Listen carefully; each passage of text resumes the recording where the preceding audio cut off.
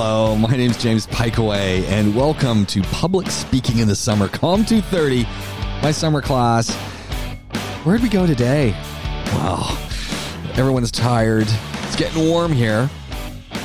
We started talking a little bit about what is expected on the informative speech on Thursday, and also we took a deep dive into Chris Anderson from TED's Guide to Using Visuals. Kind of a fun class. Battled with the internet, battled with electricity and Wi-Fi at my house, but it all came together in the end. This is COM 230 in the summer. We're at our Thursday informative speech, which means following Thursday is the persuasive speech, which is great. And, you know, the thing to keep in mind as you start thinking persuasive speeches, so there are lots of little things that, you know, little things. There are parts to a persuasive speech that are different from other speeches. But for the most part, the same skills that you employ with an informative speech are the skills that you're going to employ with a persuasive speech, except a persuasive speech is trying to provoke action. So the goal with a persuasive speech is to persuade people to do something. So the big challenge, and we'll talk about this on Thursday after your speeches, the big challenge with a persuasive speech is not just doing an informative speech, because they share so many of the same elements. But a persuasive speech ultimately wants people to start something. So you really have to be thinking in terms of a persuasive speech. So what do you need to be thinking of is, and this is the important piece, right, is, okay, I'm going to do a speech on global warming. All right, okay, that's great.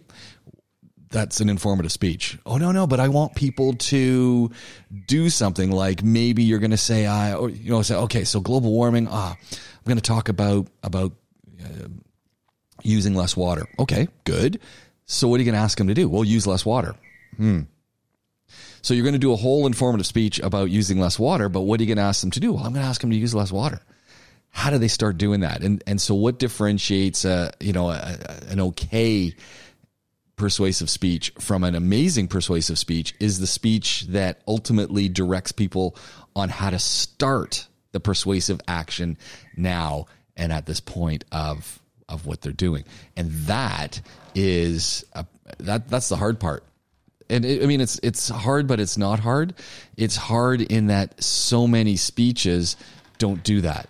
And what they do, so many great speeches that that end up being an informative speech because the people who they're talking to don't have something to start doing. And if you can't start something, then you don't have a persuasive speech, because they're just going to go, oh yeah, that's nice to know, but it doesn't apply to me. So, an example of, you might say, okay, I want people to start thinking about reducing CO2 gas emissions. And it's like, okay, well, how do we do that? You could say, okay, well, there is a way to start doing it, because if you can cut down the amount of water that the UAE desalinates, because they desalinate using these giant turbines that essentially boil the water so that you get the salt stays, and then you get the osmosis, and they collect the steam, and then that ultimately desalinates the water. In order to do that, you need a lot of gas. And so they're burning a lot of gas. Gas makes CO2 emissions. So if you can reduce the amount of water people use, you can reduce the amount of CO2 gas emissions. Okay, so how can you and I reduce water use? Because again, it's like, what do you want me to do? So again, with a persuasive speech, you want people to start doing something. So you start thinking, there's one thing we can start doing today. And today, if I was doing that persuasive speech, today, what I can do is very simply, every time I brush my teeth, turn off the water. So what happens typically when you think about at home, what happens when people brush teeth? They put the toothpaste on the toothbrush, they turn on the water, they put the toothbrush underneath the water stays running, then if you brush for 60 seconds, you're using a lot of water. But what if you put water on your toothbrush, turned off the water from the tap, brush, spit it out, turn on the water, rinse your brush, have a little drink, turn off the tap, and you're done. You use a whole bunch less. Now, how much less do you use? put the stopper in the sink and measure it. How many cups do you take out of the sink when you're doing it? So suddenly you can say, you and I today, right now, when we go home, we're going to start saving water.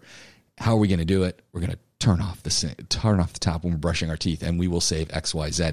And then take it a step further. Say, as soon as you do that, I want you to post a picture up on Instagram or Twitter with the hashtag, I'm saving water, I'm helping the environment, etc. So you need to A, have people be able to do something, and B, hold them accountable to it. That's how persuasive speech works. If you're not doing that, then it's really just an informative speech. If there's not some way people can action what they're doing. And a lot of people do persuasive speeches. They try to persuade us without any kind of persuasive action. So that becomes the real big challenge. Okay, so that's where we're going Thursday. But today we're talking a little bit more about informative speeches. And we want to talk more about visuals, because our last two speeches, persuasive and your motivational speech, are going to be using visuals. And what that means is you're going to want to use some form of visual aid. And I mean, I do it every class, right? I go to my share screen. I pick the screen. If you go to that little green box at the bottom of your screen, you're going to see share screen, and then it opens up a number of different boxes from your desktop, and I share my screen every class, right? And in that class, this becomes an audio visual tool. And are these good? For a speech, I wouldn't be using these. For course notes, they're okay. But for a speech, they're not really good slides. If I'm doing a speech, they're way too wordy, and they're way too congested with stuff. So I wouldn't say that they're the best kind of thing. Do they all as notes? Do they work? Yes. As slides, no. But what you're going to be doing in your speech is in your last two speeches, your persuasive and your motivational speech, you're going to be using some form of visual aid. And so we're going to talk a little bit about that today, and talk more about visual aids and give you some more stuff. So the short side of it is it's going to involve sharing your screen. And so you're going to want to make sure that you've thought through the documents that you're using, or the things that you're using, or the photos that you're using, etc. And that's part of the task, is doing that. So it's going to be fairly all right. Okay. So what's our plan for today? Very simply, we want to talk a little bit more about visuals. We have a 1-minute presentation that you're going to do for some feedback. And that feedback is aimed at helping you just work through some of the small challenges that you're having. Fatma Mohammed, she's got a great strategy that she's employing for her next speech, and that's she's recording herself as she's practicing so that she can hear what she's doing and build on the positive things and modify things that might be annoying or that could be worked out. So that's a great thing to know as well. All right. Where we want to go today, we got two things that we're doing. First, we want to talk a little bit more about visuals. And I think visuals become really, really important in our speeches. And the number one thing you need to remember at all times is you're the presentation, not the visuals. You're the presentation, not the visuals. So the visuals work with you, but you don't let them take over your presentation. So you've had a couple of readings now. I've given you one reading on visuals that comes from our online textbook. And I've got another reading that I've posted up for you that is very different in that it is a speaking guide in a sense, and it's from I posted up a piece of Chris Anderson's speaking guide for TED Talks. And there's a whole book actually that he's put together on speaking like a TEDster and what goes into making these speeches work. Oh dear, Matha, that was very loud. Okay. So what we want to keep going back to, and this is something that I've been saying over and over and over again, ladies, really, really important as you're thinking about any speech. And as we're thinking about any speech and we start thinking about the physical speech, you know the pattern for your physical speech. Introduction, conclusion, you're going to have 3 points to work with, examples, multiple, stories, multiple for each of those points. And each of those things links all together. And that's the basic core of a speech. They follow that same pattern, and that's what you're really getting used to. And thinking about what type of speech am I doing? Is it informative? Is it persuasive? And then within the different speech category, what type of speech am I doing in that? So if I'm doing an informative speech, am I doing a demonstration speech? Am I doing a definitional speech? Those kinds of things you want to be thinking about. As I've said, the best speeches done by the people who are doing them the best in globally are the speeches where the speaker knows their speech.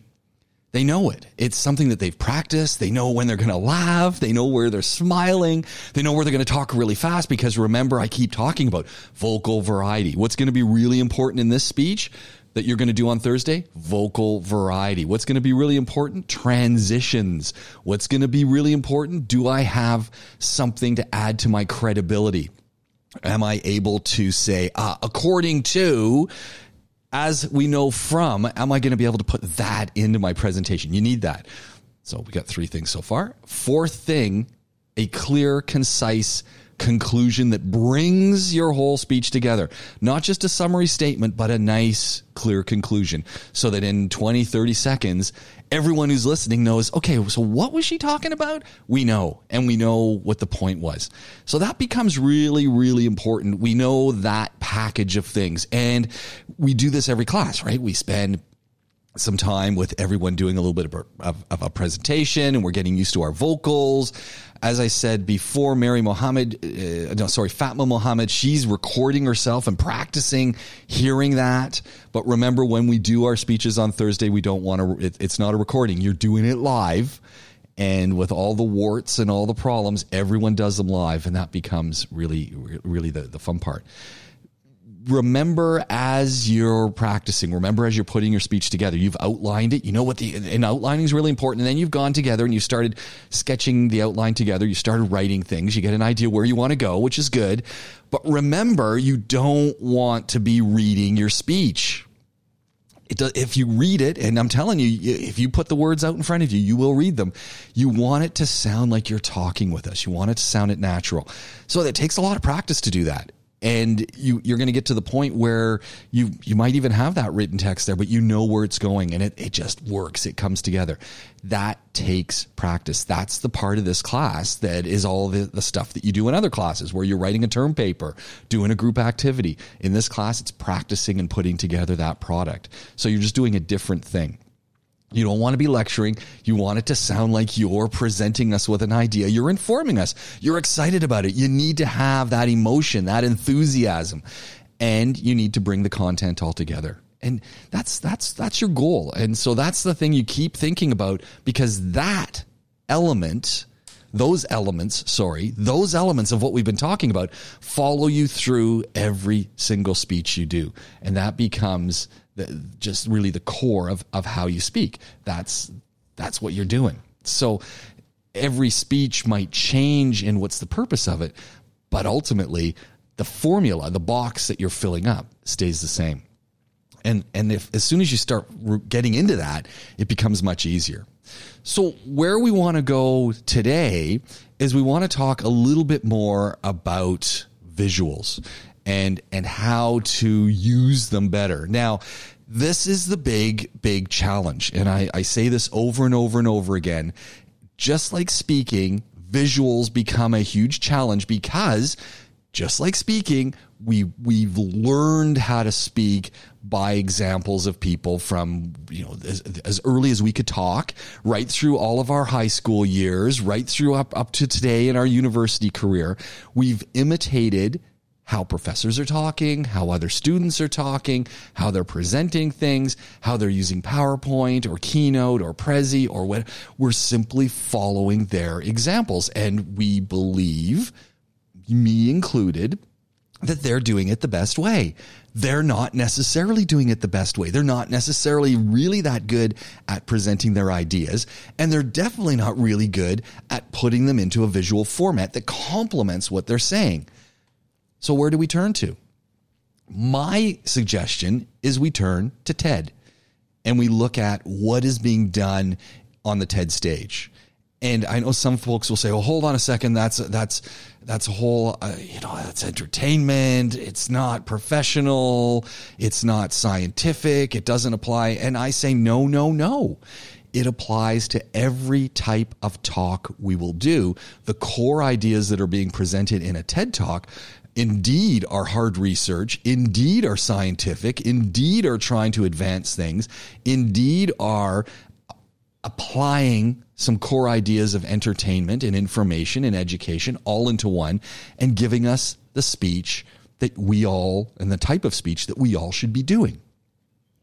The more we start making that the norm, the better we're going to be. Now, can everyone and anyone be a TED style speaker? Yes. Is anyone and everyone going to be? No. Because they're not going to put in the time, and they're not going to think about what they're doing. Number one thing we notice about all TED Talks is none of them are done off the cuff. They're all planned. They're all practiced. They're all rehearsed over and over and over and over and over in front of different audiences in some cases, until the speaker gets it to where it needs to be. Until they can say, "This is the best I will ever be able to do. This is a great speech."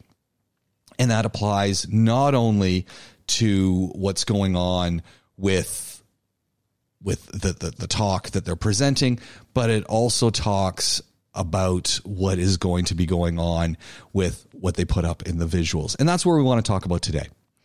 So the first thing that you're going to notice is I've put up a reading. And it truly is a must read. You want to go and give this reading a look. It's as we're taking a look at things, it is, well, it's not the prettiest looking reading. It's a chapter, a part of a chapter from the official TED Guide to Public Speaking. And we're looking at chapter 10 and presentation process. And you obviously will be able to go through it. And I encourage you to. I think it truly is a great reading. Now, where do we want to kick off with this? And I want to kick off with thinking about how we're using visuals. And this is the same thing. When we go back to all of the talks that I've shown you so far, whether it's a Sarah Jones and she's using costumes, whether it's a Mark Bezos and he's using a costume, whether it's a Matt Coots and he's got just some various pictures put up, what we notice from every single presentation that I've highlighted so far in the class is, one, the type of visual aid that's being used 100% complements the speaker. Two, the visual aids are not cluttered. One idea per image. One core thing being presented. Minimum number of words. Maximum amount of impression. And where possible, you're trying to time shift in that you using your images to help add words to what you're saying so that your audience is getting more bang for what is being shown. And I think that becomes very, very useful. I want to start off with we want to kick off with a very particular presentation because I just like this presentation. Now, this is also something that's very interesting. So we're gonna listen to a little bit of a speech by Bono, and you may know or may not know Bono is the lead singer of the band U2. And what's interesting is this is not Bono's first TED Talk. But if you listen to Bono's other TED Talks, so where we're at is we're talking about visuals, and we're talking about those visual presentations that we do. So picking up our conversation there, what we're looking at is the simple fact that as we're producing this content, we need to be thinking in terms of, okay, what's going on? How do we make this work? And how do we design our presentations, not just in what we're saying, but in how we're going to interact and work with the visuals. And this is something that many, many, many of us don't do. We don't do what we're not doing is thinking about how what we're putting on a screen is interacting and how we're going to interact with it. Many times as you're producing your talk, and as we've done for our first two, then the second one being on Thursday, you've spent an enormous amount of time working on how am I going to present this? How am I going to put it together? Now what we're going to be adding to it in our last two talks is a visual component, which you also need to be thinking, what am I doing with this? How is it working? How am I pulling it together? And that becomes super important. If we're not thinking about that, then we have a challenge and then we have a problem. And that's where most of our speakers go wrong. They don't think a whole bunch about what they're going to say, and then they add to it a PowerPoint or visuals that they haven't also practiced with. And if you haven't practiced with that content, then you start running into a whole bunch of problems and challenges. And so that's where we're at. And we want to talk a little bit more today about those visuals and what we ultimately need to be thinking about as we put it together. Miriam has a question, and that question was, like always, we've had a quiz already this class. We had it right at the start of class, and we will then be you'll be doing your presentation. And is that graded? No. So if you've got an appointment, you got to leave, you got to do what you got to do. I can't stress enough how important it is to stay and participate and be part of the speaking work that we do in class. This is not like other classes where you just go read something and it's done. This is a class where you get better by practicing and you get better by having feedback. So, but you got to do what you got to do. So we know we have a reading, and I encourage you to take a look at that. The talk we want to look at to kick off today is this one. Let's see if it's going to all come together for me and work, given that we've got dodgy internet now. It's trying. It is trying. So what we want to be thinking about is how and what we do with a talk, and how we're using our images with a talk, and what do the images do. So let me go back to it. Let's see if we can click back in and get it to work. Wonderful thing about the internet was working beautifully early this morning when I tested it and tried it, and then we've had power jumping where I am, so I don't know what's going on with that. So let's try and kick it on again. See if it'll work. Is it wanting to load? Not this time. Oh, here it is. Good. So what I'm going to do is going to play the first part of this video, and I'm going to stop it. We're going to talk a little bit about some of the pieces of it as it goes. Now, Chris Anderson asked me if I could put the last 25 years of anti-poverty campaigning into 10 minutes for TED. That's an Englishman asking an Irishman to be succinct. So the first thing we also want to think about, and Bono does this very well, and you might say, oh yeah, but he's a singer and he's used to doing that. Maybe so. Maybe he's used to the show. But he's a singer, and he sings songs that he knows, and now he's on stage talking about something very different than what he does. First thing, when we talk about visuals, don't be thinking, are you writing this down? Can I see a show of hands? People are writing this down. You're taking notes. It's very important you take notes, ladies. Very important you take notes. When we talk visuals, those visuals are not simply the PowerPoint or that thing that I'm showing. So I could be talking about a pen. It's not simply that. Those visuals are also you. They're your abaya. They're your Shayla. They're anything that you've got on your face, glasses, makeup, fingernail polish, shoes, all of these things, all the visuals are not only the things you're using in the talk, they're you as well. So you want to be thinking about how all of the package in your talk comes together. Second, and this is something that Bono's doing really well, speed. How fast do you talk? What's the speed of your talk? Remember, it's about 3 seconds for, 3 words a second. 3 and 1, 3 words a second. And who's drawing on my things? 3 words a second. And what becomes... I'm being bombed. I'm being Zoom bombed. Good to see you're making it work. So 3 words a second. And you want to think about the story. You want to think about, how am I introducing things? How am I making this work? I said, Chris, that would take a miracle. He said, Bono, wouldn't that be a good use of your messianic complex? So, yeah. Then I thought, let's go even further. Let's go then 20. Let's go back before Christ. 3 millennia to a time when, at least in my head, the journey for justice, the march against inequality and poverty really began. 3,000 years ago.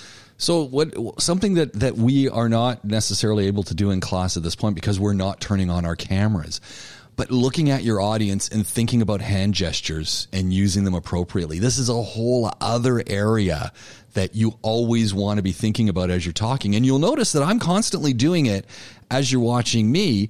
And that's part of what we're doing here, is you want to be thinking about, how is it that you're using all of those tools, the visual aids? Your hands just become a visual aid. Looking at the audience, looking back and forth, all become important to what you're doing. Ago, civilization just getting started on the banks of the Nile. Some slaves, Jewish shepherds in this instance, smelling of sheep shit, I guess, proclaim to the Pharaoh, sitting high on his throne, "We, your majestiness, are equal to you." And the Pharaoh replies, "Oh no, your miserableness have got to be kidding." And they say, No, that's what it says here in our holy book. Cut to our century, same country, same pyramids, and other people spreading the same idea of equality with a different book. This time it's called the Facebook. Crowds are gathered in Tahrir Square. They turn a social network from virtual to actual and kind of rebooted the 21st century. Pausing, speeding up when he talks a little bit. Again, all part of vocal variety.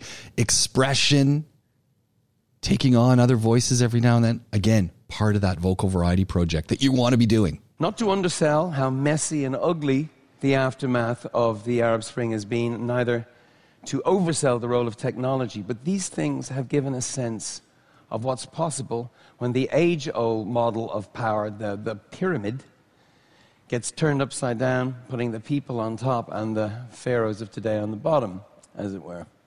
It's also shown us that something as powerful as information and the sharing of it can challenge inequality, because facts, like people, want to be free. And when they're free, liberty is usually around the corner, even for the poorest of the poor. Facts that can challenge cynicism and the apathy that leads to inertia. Facts that tell us what's working and, more importantly, what's not, so we can fix it. What I want you to pay attention to is again, as he's talking, he's just having a conversation with 5,000 people. And while he's talking at them, he's also actively talking with them. And that's what you want. So again, you're slowing down, you've got your points, and you've got a rhythm to it. And you've got, like, it's a lyrical rhythm almost to your voice. Again, becomes very important. He's getting to his visuals. Facts that, if we hear them and heed them, could help us meet the challenge that Nelson Mandela made back in 2005 when he asked us to be that great generation that overcomes that most awful offense to humanity, extreme poverty. Facts that build a powerful momentum. So I thought, forget the rock opera, forget the bombast, my usual tricks. The only thing singing today would be the facts. For I have truly embraced my inner nerd. So exit the rock star. Enter the evidence-based activist, the factivist. And what because what the facts are telling us is that the long, slow journey, humanity's long. I love this little bit of his presentation where he talks about the long, slow journey. So his words, again, he's got this vocal variety going. His visuals are coming. Long, slow journey of equality is actually speeding up. Look at what's being achieved. Look at the pictures these data sets print. Since the year 2000, since the turn of the millennium, there are 8 million more AIDS patients getting life-saving antiretrovirals. So here we go with, again, taking a graph, a very stylized graph, and you can see on the graph as we start talking about things, there's not a lot of words to it. There are words, but they're very specific sets of words, and they're there to show very specific things. You've got some years and some numbers going up the side here, and you've got this nice curve, and you've got some more numbers here. This is not the way a typical Excel sheet graph looks, but it does highlight this very key point as we're looking at something, and it highlights this number set over here, this 8 million. That's what it's trying to do. And it's attempting to show how the curve is changing. That's all that it's trying to do. And in that process, this kind of graph works pretty well. Let's see if we can't move on a little bit here. Retroviral drugs. Malaria. There are 8 countries in sub-Saharan Africa that have their death rates cut by 75%. So this is another interesting one. So he's talking about malaria being cut by 75%. There's 8 countries in Africa. He doesn't mention what they are, but he's put them on the slide projector. And what's he done? He's thinking about images. He's thinking about, how do I highlight things? So we've got some key data presented in a specific color. We've got the African countries that are down the side. We've got reduced in big letters. So it's highlighting things that he's presenting and giving us a little bit more information about those countries over on the right-hand side. For kids under 5, child mortality, kids under 5, it's down by 2.65 million a year.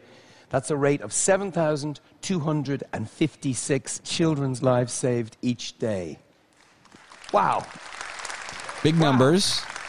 Easy to see what they are. Let's just stop for a second, actually, and think about that. Have you read anything, anywhere in the last week that is remotely as important as that number? Wow. Great news. It drives me nuts that most people don't seem to know this news. 7,000 kids a day. Here's 2 of them. This is Michael and Benedicta. And they're alive, thanks in large part to Dr. Patricia Asamoah. She's amazing. And the Global Fund, which all of you financially support, whether you know it or not. And the Global Fund provides antiretroviral drugs that stop mothers from passing HIV to their kids. This fantastic news didn't happen by itself. It was fought for, it was campaigned for, it was innovated for. And this great news gives birth to even more great news. Because the historic trend is this. The number of people living in back-breaking, soul-crushing extreme poverty has declined from 43% of the world's population in 1990 to 33% by 2000, and then to 21% by 2010. Give it up for that. So again, taking your typical Excel graph and playing with it. What I keep reading and what he's highlighting those numbers. Do you need to know all of the yearly numbers and all this the numbers on the XY axes? Are they really necessary in this situation? Probably not. Would they be in your term paper that you've written on this? Probably. And so you've got your data sets that you're presenting in a more stylized manner that work with a presentation versus the stodgy graphs that you put up that no one can read that you've just cut out of your Excel sheet and pasted into the template of a PowerPoint, which is never what you want to do. And so many people do it because it's easy, it's simple, and I don't want to have to play with it. Maybe you don't need the graph at all. You just need the numbers. And maybe you can just show it. It's going down with your hands. Maybe that's possible. Halved. Now, the rate is still too high, still too many people unnecessarily losing their lives. There's still work to do, but it's heart-stopping. It's mind-blowing stuff. Emotion. Use emotion. And if you live on less than $1.25 a day, if you live in that kind of poverty, this is not just data. This is everything. If you're a parent who wants the best for your kids, and I am, this rapid transition is a route out of despair and into hope. And guess what? If the trajectory continues, look where the amount of people living on $1.25 a day gets to by 2030. Can't be true, can it? That's what the data is telling us. If the trajectory continues, we get to, the zero zone. For number crunchers like us, that is the erogenous zone. And it's fair to say that I am by now sexually aroused by the collating of data. So, virtual elimination of extreme poverty, as defined by people living on less than $1.25 a day, adjusted, of course, for inflation from a 1990 baseline. We do love a good baseline. That's amazing. Now, I know that some of you think this progress is all in Asia or Latin America or model countries like Brazil, and who doesn't love a Brazilian model? But look at sub-Saharan Africa. There's a collection of 10 countries, some call them the Lions, who in the last decade have had a combination of 100% debt cancellation, a tripling of aid, a tenfold increase in FDI, that's foreign direct investment, which has unlocked a quadrupling of domestic resources, that's local money, which when spent wisely, that's good governance, cut childhood mortality by a third, doubled education completion rates, and they too halved extreme poverty. And at this rate, these 10 get to 0 too.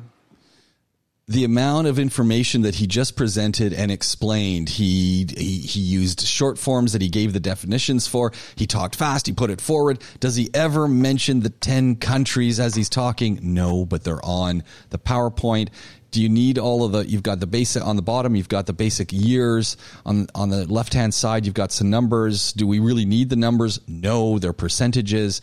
All we want to know is the numbers are going down for extreme poverty. Does the graph show that? Yes. Does it work for the presentation? Because that's what's important here. Yes.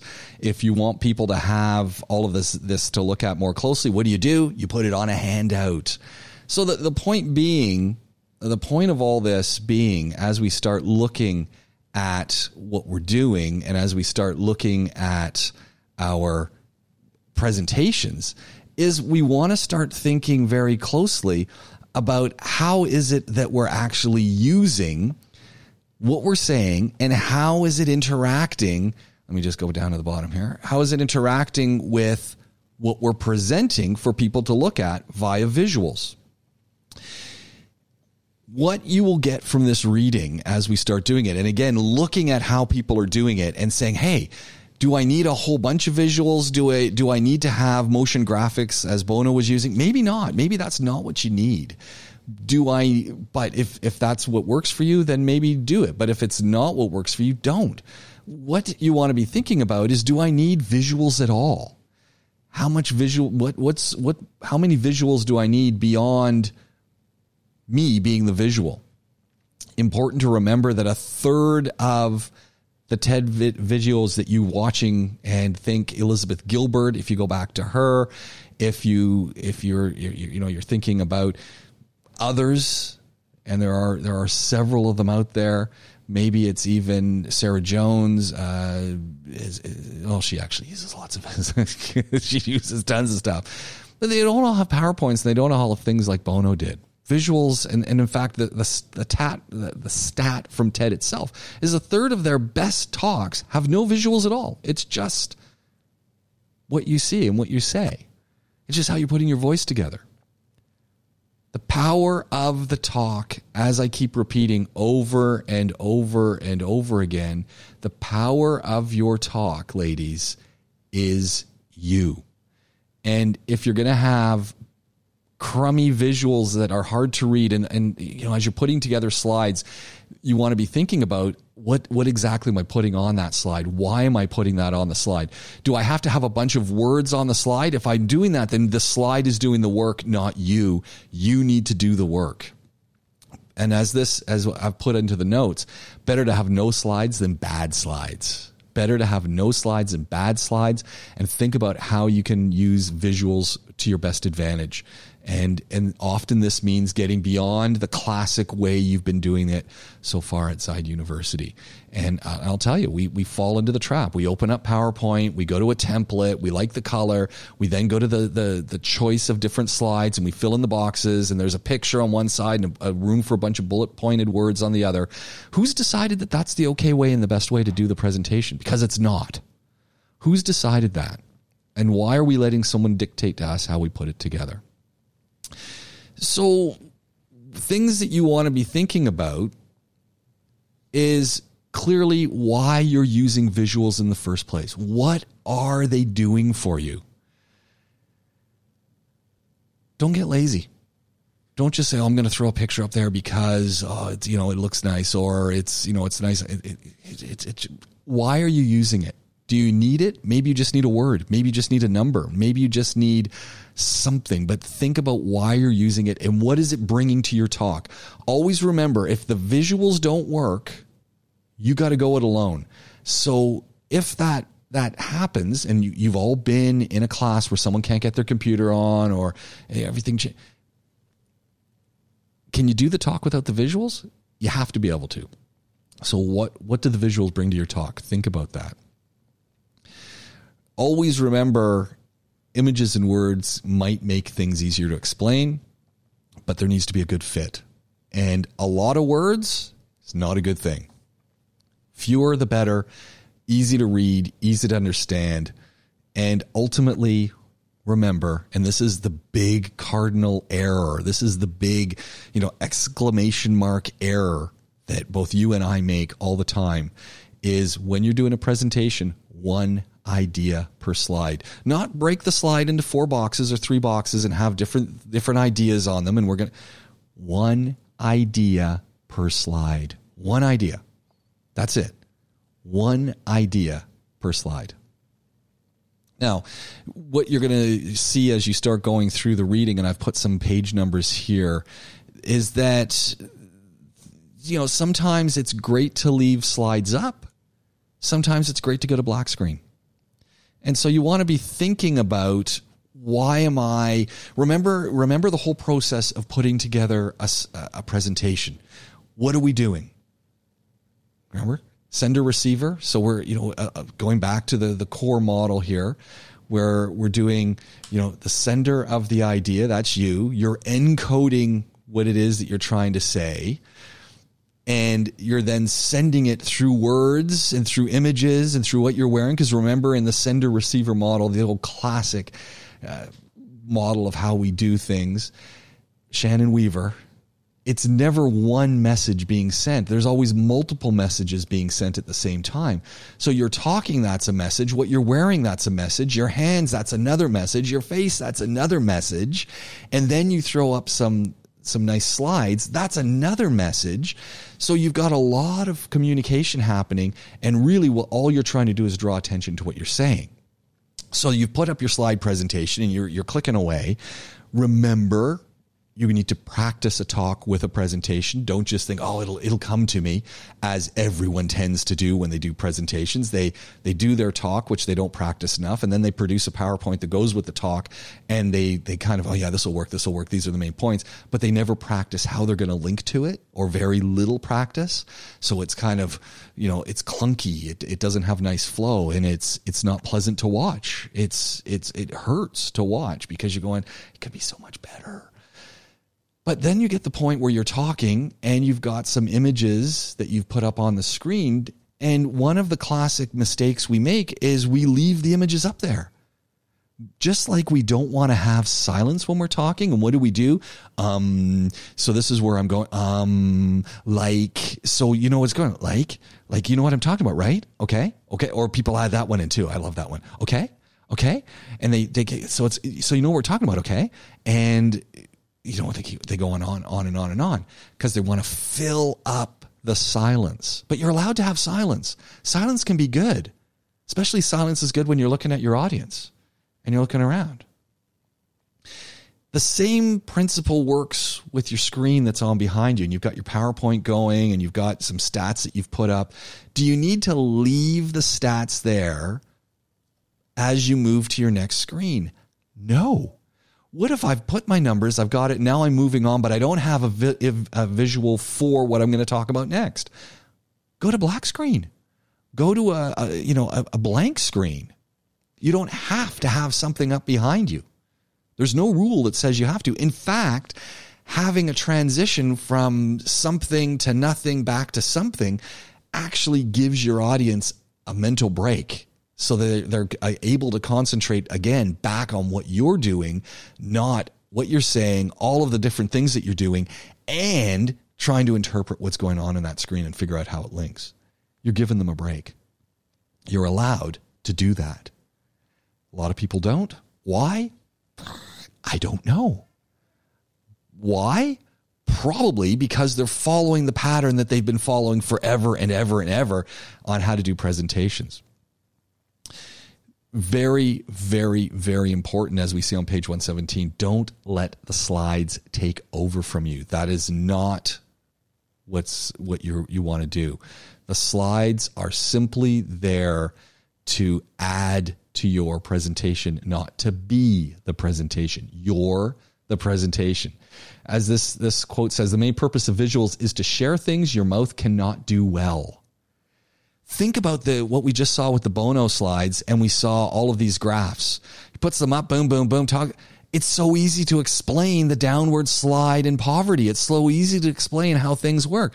So photos, videos, animations, data, all of those things, you can give a quick hit of it in a nice stylized manner with the core stuff you want, put it up there. The classic graph of, coming from an Excel sheet where you've got the XY axis with all sorts of little numbers that you can't read. Those are not good. That is not a good presentation. Think about how you can get the data and make it very clear and make it work right off the bat. That becomes a very good presentation. And so again, you want to think about, what is it that I'm using? Why am I using it? And how does it work? And think about the aesthetic appeal. Think about, how do things look? What are people going to think about it? Pixelated things, don't use them. Things that are going to work with your talk, you want to use. So little things to be thinking about as we start moving through this, and as you're going to go through the reading. Again, as you're thinking about, how am I going to pull together visuals? What visuals do I need? How do they work with my talk? How are they going to answer questions or give information based on what's being seen? All of these things need to come together. One of the first things you want to think about is, what's the aspect ratio of the presentation you're producing? And when you look at that and you look at setting up in the preferences of your PowerPoint or your keynote, you get a choice. Square, 16 by 9, which actually works really well on most of the projectors that we have at the university, and not necessarily the default presentation mode.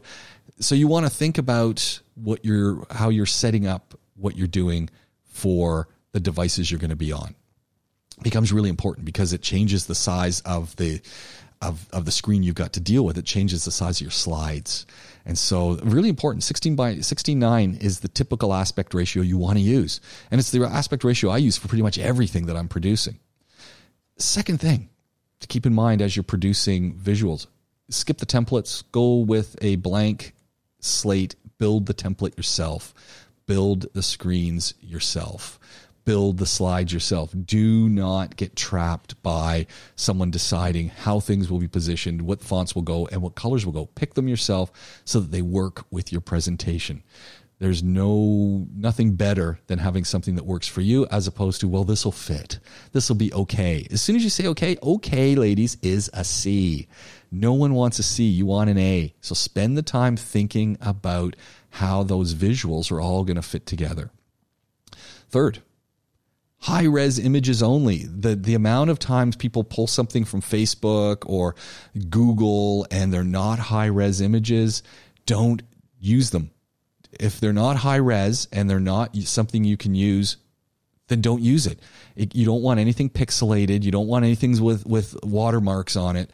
You need to find either royalty-free images or go to somewhere like Shutterstock and pay for a day use so that you can download images that are paid for so that you can use them. And that becomes, and there's a lot of Creative Commons available material as well, but make sure it's high-res. If it's not high-res, don't use it.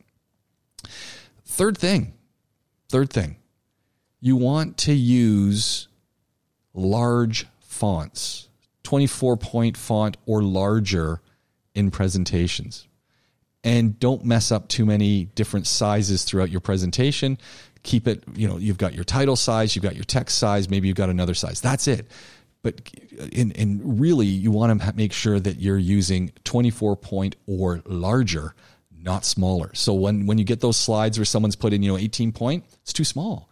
It's great if you're standing in front of the screen. It's not great in the back.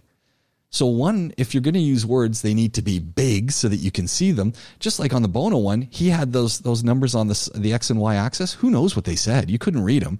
They really didn't even need to be there because they're too small. So they're wasted. And then you got your audience who's wondering what you've written and what's being said. So you need to use a large font. Other thing that you need to be aware of is if you're using a nice image, beware of the text going over the image because then people can't read it. And if people can't read it, then you've wasted your time because now, again, you've disrupted your message because instead of people listening to you and taking in the data that you've put up on the screen, they're trying to figure out, what does that say? I can't read that. Think of the menus that you've seen at places like Chili's or other restaurants way back in history when we used to go out. Think about those places and think about the ones you could read and you couldn't read. So think about your font face, think about how it's going over images. All of these become really, really important. Stick to one color. Make it easy to read. You're not the pinks and the purples and the greens. Stick to a color that people can read. Think of what's going on. Avoid bullets, dashes, italics, drop shadows, multiple typefaces in the same line. Just don't do it. You don't need it. If you're going to have bullet point things, go from slide to slide and put them all there or make it nice and big. But again, you want 24-point or bigger. If you're using 24-point or larger fonts, then you can't fit a lot of words on a screen. Other point to that is if you've got a whole bunch of text you want people to get, give them a handout. It's easier. It's way easier. And again, it keeps people engaged. Don't overload information in your slides. Add another slide. Keep each slide simple and easy to understand and works with what you're saying. Don't keep filling it so that it's a jam-packed slide. Just add another slide. Make sure you give credit to those people who use photos. And that's like, you might say, well, what are you talking about? Look at the end of my presentation here. All of the photos in my presentation have credits. They're all credited at the bottom. So make sure you're giving credits to those people who you're using photos from. And if you're going to use videos, which sometimes we put videos into things, they need to be short. So you go back and think to the toaster guy. His Thwaite, his could be a little bit shorter on some of them, but you want to have short videos. 5, 7, 10 seconds is a good long video. 10 seconds is a good long video. Then get rid of it. make sure you're contextualizing it. The 1 minute videos and those kind of things, waste. They're taking over your talk. Don't do it. Just use a short video. And always make sure as you're transitioning, and this is the thing, you need to transition if you're going to use videos and stuff.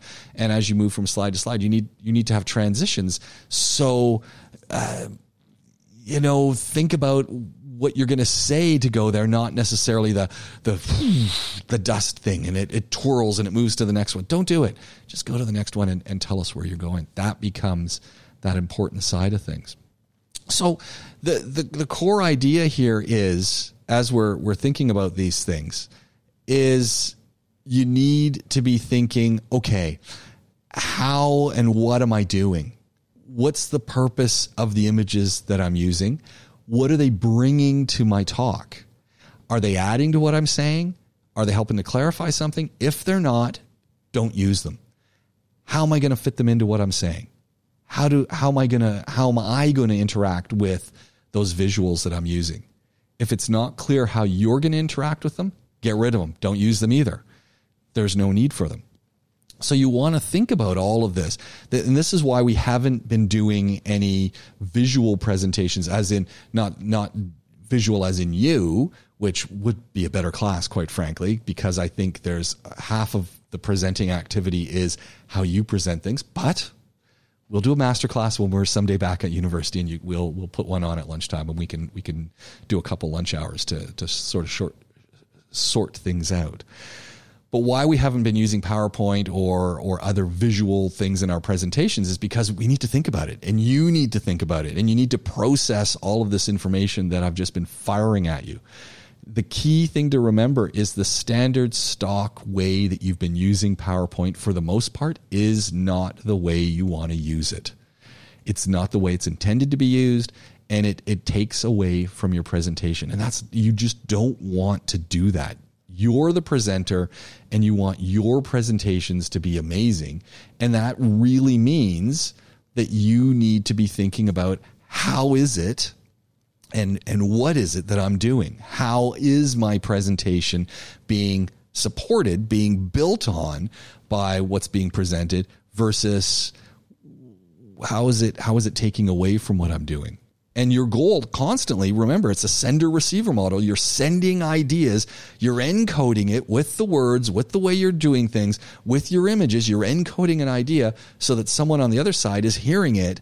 They're receiving it. They're decoding it. And you want them to get the same information that you're putting together with ultimately an action, an effect in the end. What is it? You want them to know something about things. You want them to do something, etc. So that all becomes important. The key thing here is you need to be planning. Just like you plan a talk, you need to be planning, okay, what am I using for visuals? In this informative talk on Thursday, no visuals, just you talking. Persuasive, motivational, visuals. And so you want to be practicing with that a little bit. It adds a whole other element to things, and not necessarily a good element. And when I say not necessarily a good element, two things we have a problem with. One, talking with visuals and working through them so that they work with us.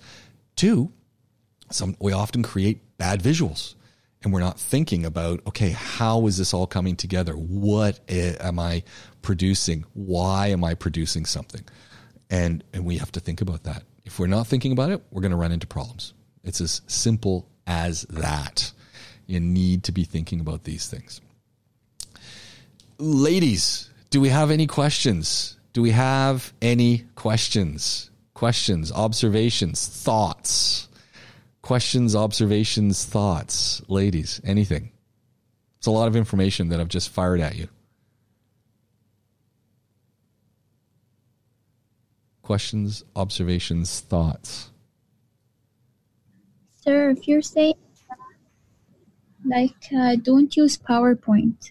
I didn't say don't use PowerPoint. So it's fine if I use PowerPoint? Uh-huh. But not in your informative talk. In my persuasive. What is it? So what I said, I didn't say don't use PowerPoint. I said beware of using templates. And I said, beware of what you're using the PowerPoint for. Beware of what you're putting on your slides. I didn't say don't use PowerPoint.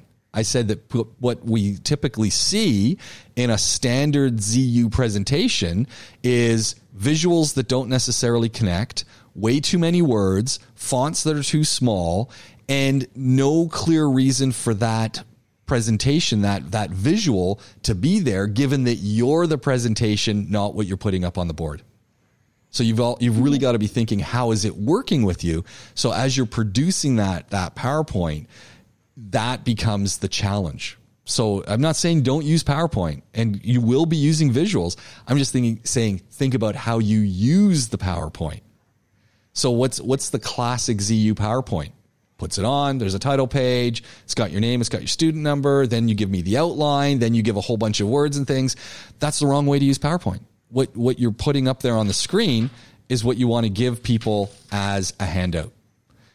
Okay, can I like just use pictures and videos, but don't write any points and then talk about it? That would probably, have you been watching some of the videos that I've been showing you? Like even the Matt, what did Matt Coots do? Do you remember his?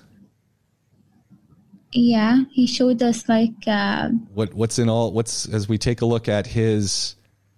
Let me just back up here. As we take a look, he showed us something, but he didn't.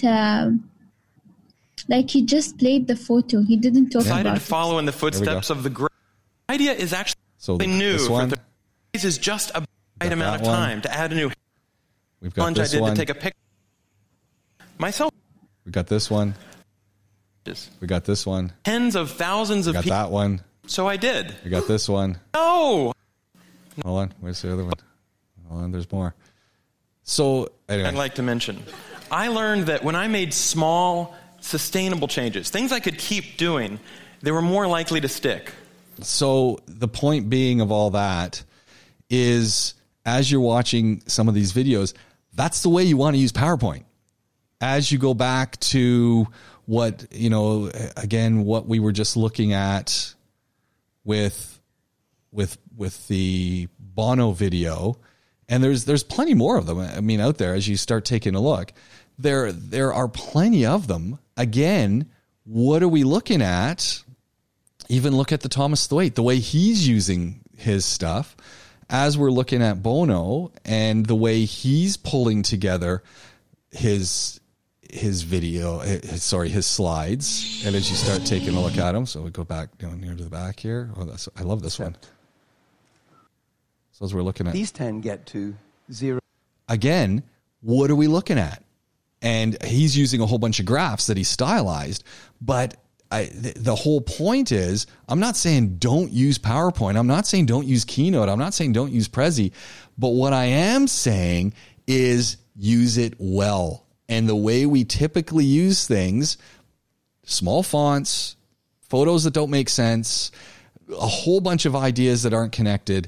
You want to start, you want to break the habit. You want to break the cycle. You want to use it correctly. So can you, as Fatma just said, could you just have an image up there? Yes. Why? Because in your presentation, that image is working with you. So you want to go and do the reading and let that inspire you a little bit, but you want to be thinking about, why am I doing this? So why do I want to put all these words up on the image? Why? Because that's how it's always been done. That's how I keep seeing it being done by people. Is that the best way? Go watch more TED videos and look at the commonality among what they're doing there and what they're using. For me, that is the way you should be doing them. In the basic talks we're doing, if you're doing a pitch talk for something, you might have to alter things a little bit. I did a great talk for IBM. I sent them my presentation. They said, best PowerPoint I ever saw in my life, James. And then they said, sorry, now can you put them on our template? And I said, what? And they said, yeah, we loved your presentation. Best we've ever seen. It's best in years, but you got to put it on our template. And I was like, okay, I can do that. And you have to do what you have to do. But yes, you can and should be thinking how it's going to get together. Does that make sense, Fatma? Yes, sir. Thank you. Awesome. Metha, what's your question?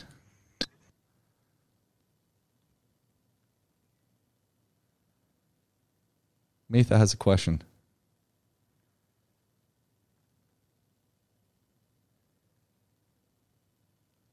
No question. Any more questions about where we're going so far with what I just presented? Again, we've got lots of different angles to it. Think about it. What I would ask you to do is you got a lot on your plate right now for Thursday and creating these spectacular presentations, as you can do. Start thinking about where you're going with your persuasive speech. Start thinking about, hey, I've got to use some slides. I've got to use some visuals. There's no mandate on how many slides you use, nor how few. You just need to use visuals. There's no mandate saying you have to use 20. You could use 1, you could use 2, you could use what is necessary, but you want to incorporate that into what you're doing. As I said, there's no reason you can't go to black screen and then come back on. You're using those images, those visuals that you're going to put up as something that is adding to your presentation. That's the goal. So you want to think like that.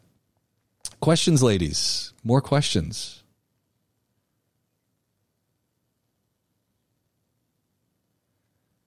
None. So let's take a break then till 10:35. Let's take a break till 10:35. And when we come back, let's do our 1-minute presentations on tips, 2 tips for students on how they can make a boring class interesting for themselves. So what as I sent you in an announcement, really is it's all about thinking about how you're presenting things, thinking about how you put them together, etc. And that becomes really important. So we're practicing how we're going to be doing all of our speeches. And so when we come back at 10:35, let's move forward and let's go. Let's do our presentations and see what you want to wow your classmates. That's your goal. Wow your classmates with this wonderful introduction, great points, spectacular conclusion, just a wonderful story. You want to wow your classmates. You have been listening to Comm 230 in the summer. My name's James Pikeway. Today, day 8. We're talking about visuals. We're talking about informative speeches again. It's going to be awesome. If you want to hit the notes, get a look at what went on in the class, please do so. www.jamesed.com if you want to get a hold of me at the James Cast on the socials. Thank you very much for tuning in. Talk to you again soon.